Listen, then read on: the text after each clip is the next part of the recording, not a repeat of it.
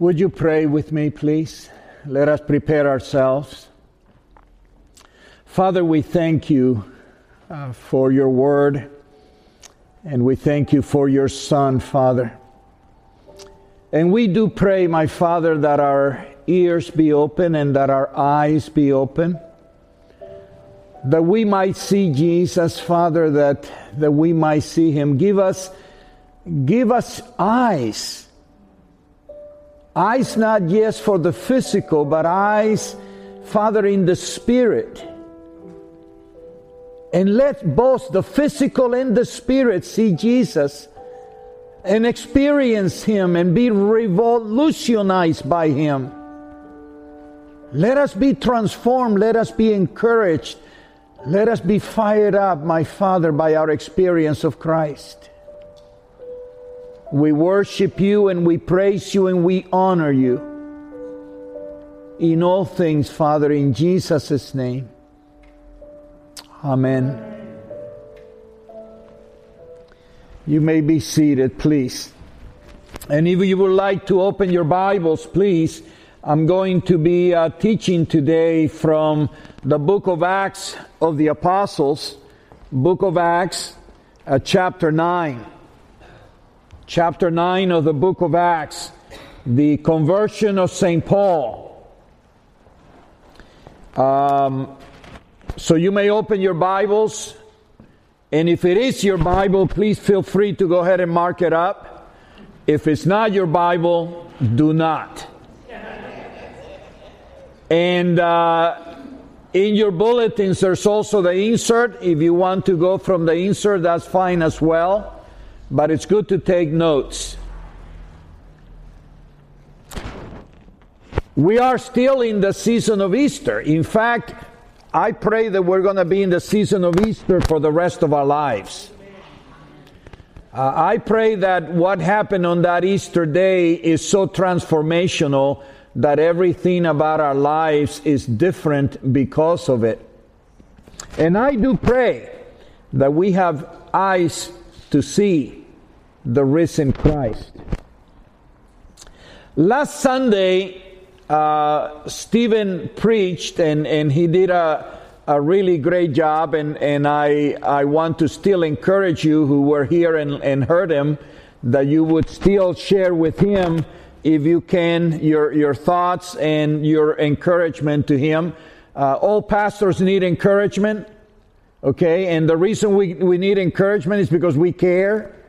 If we didn't care, we wouldn't put everything out that we do. And so encouragement is important to know that effort is valued. And I think it's important for you to do that, but it's also important for people like Stephen that are just starting out to be encouraged and to be told, you bless me, this is what blessed me, or, this is what I would suggest, or whatever. Okay? But last week, we saw several events which I think are very important.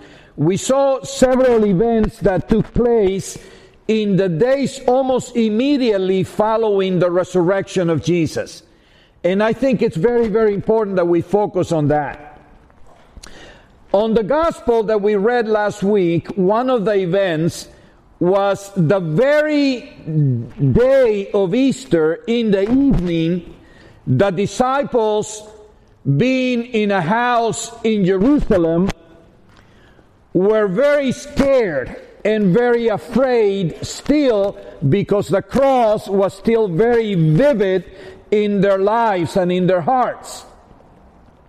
They had heard from Mary Magdalene and several of the other women, and even from John and Peter, that the body of Jesus was not there, and in fact that he had risen and they had seen him.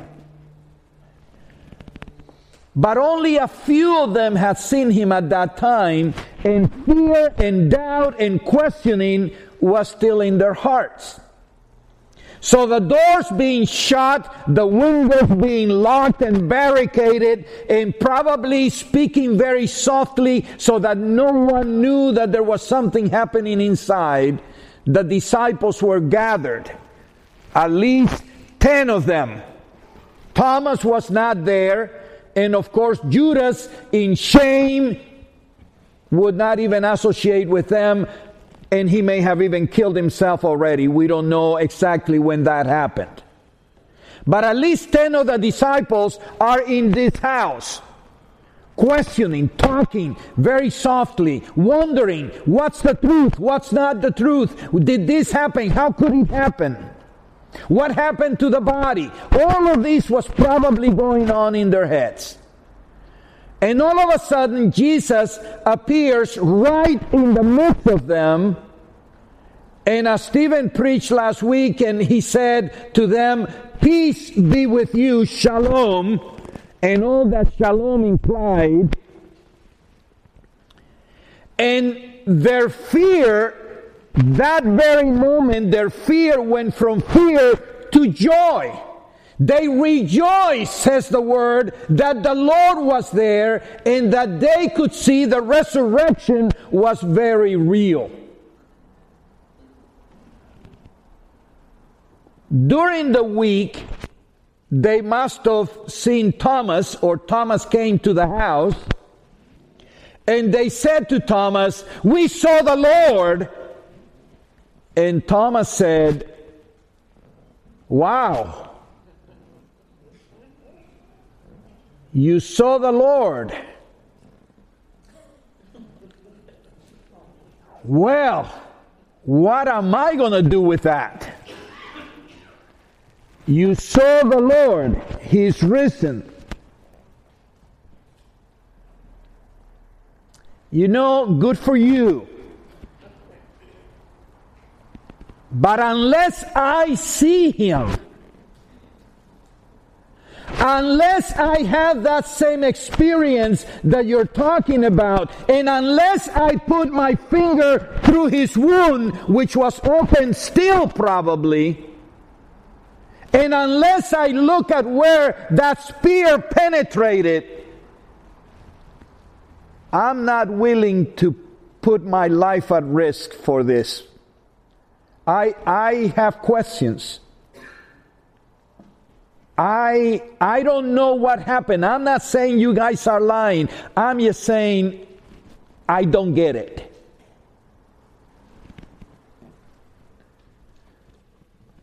Eight days later, after Easter, which would have been last Sunday,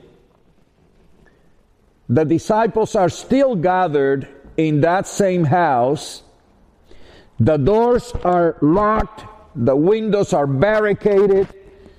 There's joy among them. There's a lot of conversation going on. Thomas is there. And one of the amazing things to me, I just love it, is that Jesus appears again to them, right in their midst, with everything locked up. And He knew exactly what Thomas had said the week before. He knew exactly. It's like the Lord is always attentive to all of us. To our doubts, our words, our good deeds, everything. The Lord knows it all and nothing escapes Him. And so this time He appears in front of them again and He addresses Thomas directly. He says, Thomas, come here. Here. Put your finger right through my wound. Go ahead and put it through. And here, touch here and put your hand right where the wound is still open. And don't be unbelieving, but believing. That experience of the resurrection of Jesus for Thomas was life transforming for that man. Life transforming. He went from a skeptic to giving one of the greatest confession of faith that we might find in the Bible anywhere from cover to cover. From a skeptic and a doubter, he goes to my Lord and my God. every fear had disappeared, every doubt, every question was answered by the appearance of Jesus right in front of Thomas. And from a doubter, he became a believer and did not question ever again. His skepticism was turned to confession and adoration. That same, last week, we also read from the book of Acts. And in what we read in the book of Acts, we find that Peter, after the Holy Spirit came, so we're talking about maybe 3 months, 4 months after Easter, Peter is so emboldened that he starts going out of that house, no longer locked and no longer barricaded behind the walls. He goes to the temple and he's begun to preach that Jesus had risen from the dead, that Jesus is the Messiah. So they arrest him, put him in prison. And the next day, they bring him before the Sanhedrin at the Praetorium. Now, this is a fantastic thing, because that is the same place, pretty much, where Jesus had been taken the night he was tried and condemned to death. Now Peter is there. He had been near, and he denied 3 times that he knew Jesus. Now he's the one in trial in front of the same Sanhedrin that had condemned Jesus. Now it is Peter's turn. One thing is different. The resurrection had happened, and the Holy Spirit had come. And this time Peter is unafraid. And you remember his words when they tell him that he can no longer preach Jesus. His words were, "We must obey God rather than man." Remember that? We read that last week. We must obey God rather than man. All 3 of these events that we looked at last week show us how fishermen had been transformed by the resurrection of Jesus Christ. How men who originally were fearful and doubting had now become bold to tell others what they knew to be true. Jesus was the Messiah. Jesus was the Lord, and Jesus had risen from the dead. From fear to faith. From hiding to open boldness to proclaim the resurrection of Jesus Christ. Today, however, we're going to look at another dramatic change that the reality of the resurrection of Jesus had on another person. Not one of the disciples, but on the life of a man that at first we know as Saul of Tarsus. Saul was an enemy of Christ. He was a persecutor of the church and a hater of the message of resurrection. He hated anything that made Jesus the Messiah and that he had conquered death. He hated that preaching. He hated that message, and he was going to do all in his power to quench that type of teaching in Jerusalem and anywhere else. So much that this man, who was a student of Judaism, he so hated Christ and the preaching of Easter that he consented and agreed on the murder of the first Christian martyr and one of the first deacons of the early young church, a man named Stephen. As he was preaching the gospel, he was arrested, and this guy, Saul of Tarsus, incited the multitude to stone this young man until he was dead. And he held their clothes so that they could openly and easily hurl the stones at Stephen. That is the level of hate that this man named Saul of Tarsus felt toward Jesus, toward his disciples, and toward this preaching of resurrection. What do we know about this Saul of Tarsus?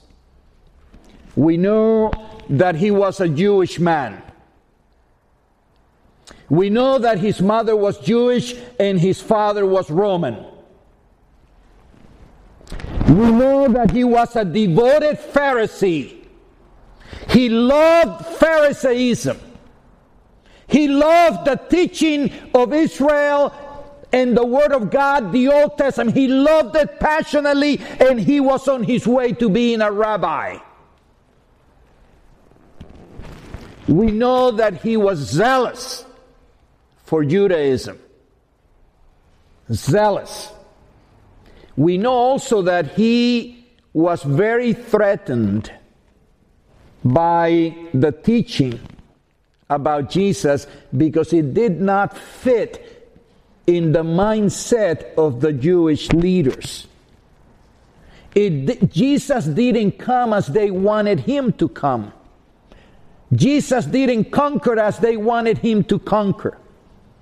Jesus did not fit the mold they had set in their mind in the Jewish thought. And he was so zealous for Judaism, that he intended by every way to stamp out this teaching about Jesus. He was a man full of wrath and hate toward Jesus. In fact, chapter 9, verse 1 begin with these words. Then Saul, still breathing threats and murder against the disciples of the Lord. We have a really angry man with religious zealousness who wants to stamp out any other teaching than what Judaism taught. That was his life. That's what he wanted to do. That's what he was willing to do anything for. So much that we know that he wasn't content.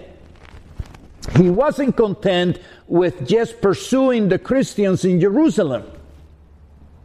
He gets letters of permission from the synagogue, from the temple, from the rulers, because he's now going to start pursuing these Christians all the way to Damascus. And you can see where Damascus is compared to Jerusalem. It's a long journey. Christians had started leaving Jerusalem because of the persecution. Saul hears that in Damascus there are Christians preaching up there, and he decides he's going to go and he's going to stomp them out also. Not just in Jerusalem. Anywhere, everywhere he could find these Christians, he would stop them. He would kill them. He would shut them up. Stop preaching Jesus. Stop preaching resurrection. This is not going to happen. So he goes all the way to Damascus. And he was in this journey, and as he's approaching Damascus, that he himself has a life-changing encounter with a very much alive Jesus Christ. In fact, as we read Scripture, it tells us, suddenly a light from heaven flashed about him. He fell to the ground, and heard a voice saying to him, Saul, Saul, why do you persecute me? Dead men don't talk. And he says, who are you, sir?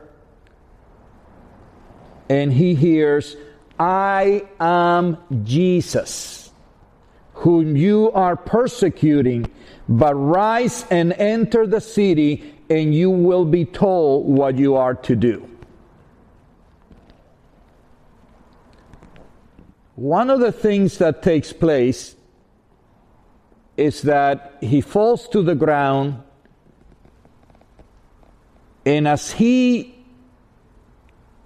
gets up and he opens his eyes, he can't see anything. He's blind. Something has happened to him, and he is completely in darkness. To the point that the people that were traveling with him lead him like a blind man all the way into Damascus, and basically they place him in somebody's house, and for 3 days,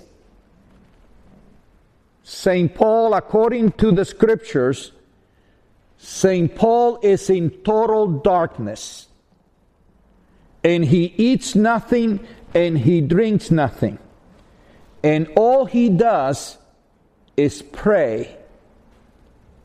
And he gets a vision of a man named Ananias coming to him. Now here's something I find extremely interesting. Jesus had spent 3 days in the tomb, in the darkness of the tomb. And now we find Saul spending 3 days in complete darkness, not because he's in a tomb, but because he is in his own tomb. 3 days of darkness. 3 days of seeing nothing. Almost 3 days of not even being alive. 3 days. A man who was going to do and be everything becomes a blind man in complete darkness. It's as if Jesus said to him, I'm going to let you experience not only death and the tomb, but when I bring you out, I will teach you what resurrection is all about. And for 3 days, St. Paul is in complete darkness. Now think with me for a moment. What must be going on in his head? A man that was at the top at one time, all of a sudden is a man so broken that he don't have energy even to eat or to drink, and blind. If you close your eyes, what would you be going through in that darkness? I guarantee you that he had questions. I guarantee you he had doubts. But then he knew what happened. So he's going from one side to the other side. He's wondering. He's remembering the death of Stephen. He remembers all the wrong he did to Jesus' church. He knows all of that. I think he's fearful too of what's going to happen to him now. I think he's going through all kinds of emotions, fears. He's questioning his faith. He's questioning Judaism. He's questioning how can it be true. He's questioning, but he cannot deny that Jesus is very much alive. It's undeniable. And it is questioning every thought he ever had, every position he ever held, every theological point he ever held to. He's questioning them and trying to figure out what happened. What in the world is going on? For 3 days, he hardly speaks to anybody. He doesn't eat. He doesn't drink. I wonder if he even sleeps. He just prays. and wonders. And then comes a man named Ananias, whom he had seen in a vision. And Ananias approaches him, and Ananias lays hand on Saul, and it says in the scriptures that like scales fell from his eyes, and he saw. And that day Ananias baptized him, probably filled him with the Holy Spirit, gave him food and nourished him into strength. And not only did Ananias give him physical vision, Ananias gave him a spiritual clarity and basically a message from Jesus that transformed his life. He gave him a purpose, a calling, because this is what Jesus had told Ananias to tell Saul. You are a chosen instrument of mine to carry my name before the Gentiles and kings and the sons of Israel, for I will show him how much you must suffer for the sake of my name. The man who was quenching the gospel would become the preacher of the gospel before kings, before nations, and everywhere. The man who had done everything to stop the resurrection would become the preacher of the resurrection. He will suffer for it. But he will do this, is what Jesus tells Ananias to tell Saul. You who once wanted to say nothing about me, and you wanted to stop others, I am saying that you will be my instrument like none of the disciples. They spoke Hebrew. They could communicate to Hebrew-speaking people. You speak Greek, Latin, and Hebrew. I'm going to send you to places that none of the other disciples can go to. You are my instrument to go beyond Jerusalem, all the way from Jerusalem, all through Asia Minor, all through Greece, all through Rome. And he would preach even in front of Emperor Nero. Now Jesus knew what he was doing. And this man was going to be his instrument, but he first had to break him before he could build him.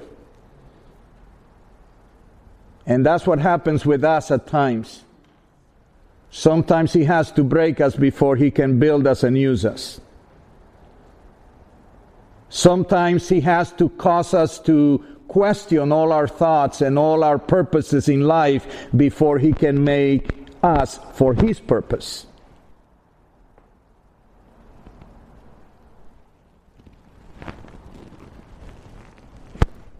Let me tell you this in case you don't know, but just about everything you believe today, it's all from Paul.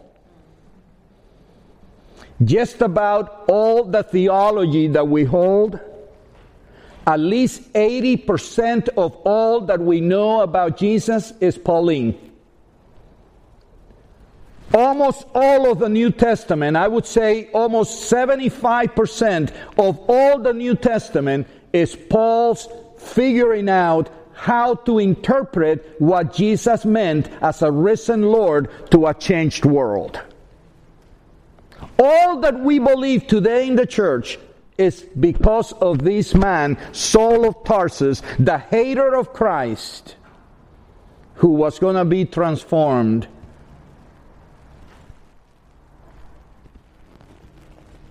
This Saul, of course, became the Apostle Paul. The Apostle Paul, the greatest of all the evangelists of the gospel we have ever experienced. The zealot for Judaism became the zealot for Christ. The enemy of Christ became the friend of Jesus. The persecutor of the church became the planter of so many churches all through the then known world. The hater of the resurrection became the preacher of the resurrection. And eventually he even gave his life for the sake of that gospel that he initially wanted to stamp out. And he was beheaded in Rome at the hand of the Emperor Nero.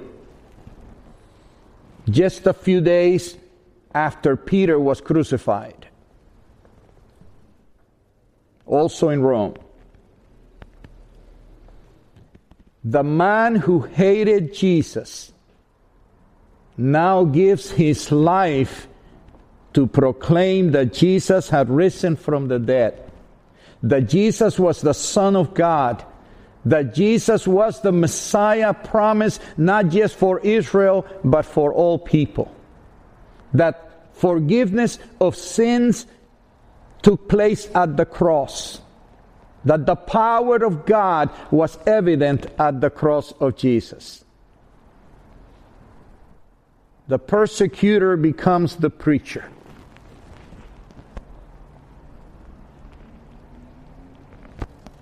And he died for that purpose. So what we see is, not only did we see a change in the disciples because they experienced the resurrection, now we see an enemy of Christ completely transformed because the resurrection of Jesus was undeniable fact. Undeniable fact. He couldn't deny it. He couldn't deny it to the point that he gave everything for that purpose, to preach the resurrected Jesus. The question that I think you and I need to have is, what effect does the resurrection of Jesus have in you and me? Has the resurrection, or does the resurrection of Jesus transform us? And to what level does it transform us? Do we still have our own life and then our Christianity? Like two different things side by side? I am a Christian, but I must live this life. Or does the resurrection of Jesus changes everything, and all of our life is now about Jesus, even at work, even with friends, even with our family, even with any and everybody? Does the resurrection of Jesus change our relationships? Does it change our job? Does it change our purpose in life? How have we been transformed by the resurrection of Jesus? Is the resurrection a theological thing in our heads, but it hasn't changed our everyday life? The resurrection of Jesus, if it's real, it causes everything in us to change. Every value we held before now becomes subservient to the values of Jesus Christ. Every purpose that we had before now becomes subservient to the purpose of proclaiming the resurrection of Jesus.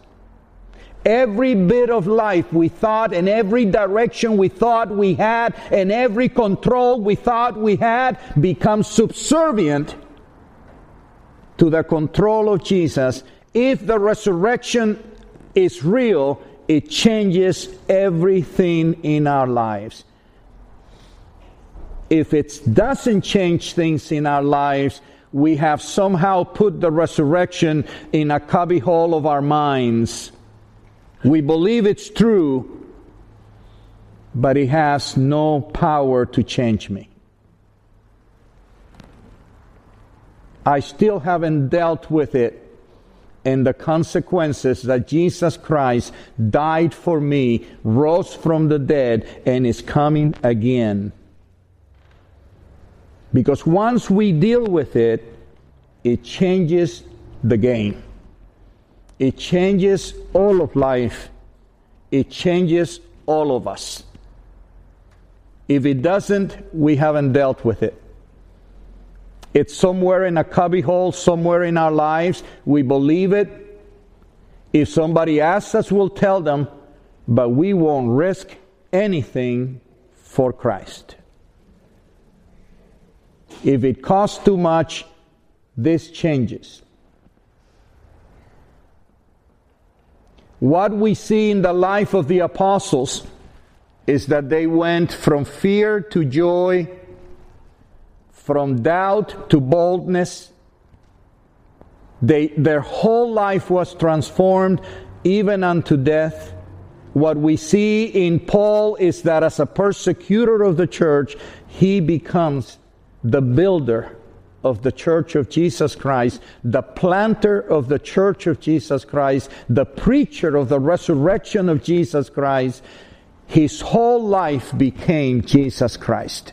All other things were considered rubbish, as he himself writes in one of his letters in Philippians. All other things become rubbish for the sake of attaining to the resurrection of Jesus Christ. How do you apply to your life this transformation in the life of disciples, this transformation in the life of the enemy of the cross? I say to you, for me, those are clear examples that the resurrection is real, and that the resurrection transforms us, and that the resurrection will lead us. So my question for you, how do these conversions of the disciples and of Paul, how do these conversions affect you? What are you going to do with the resurrection of Jesus? If it's real, and you know it is, how does that change your life?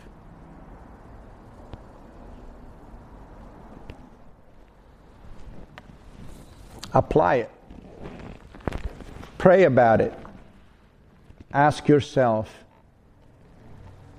do I need to see a light from heaven before I'm changed?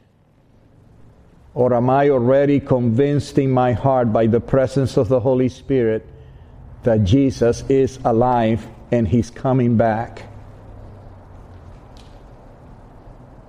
And what difference does that make in my life? Stand with me, please.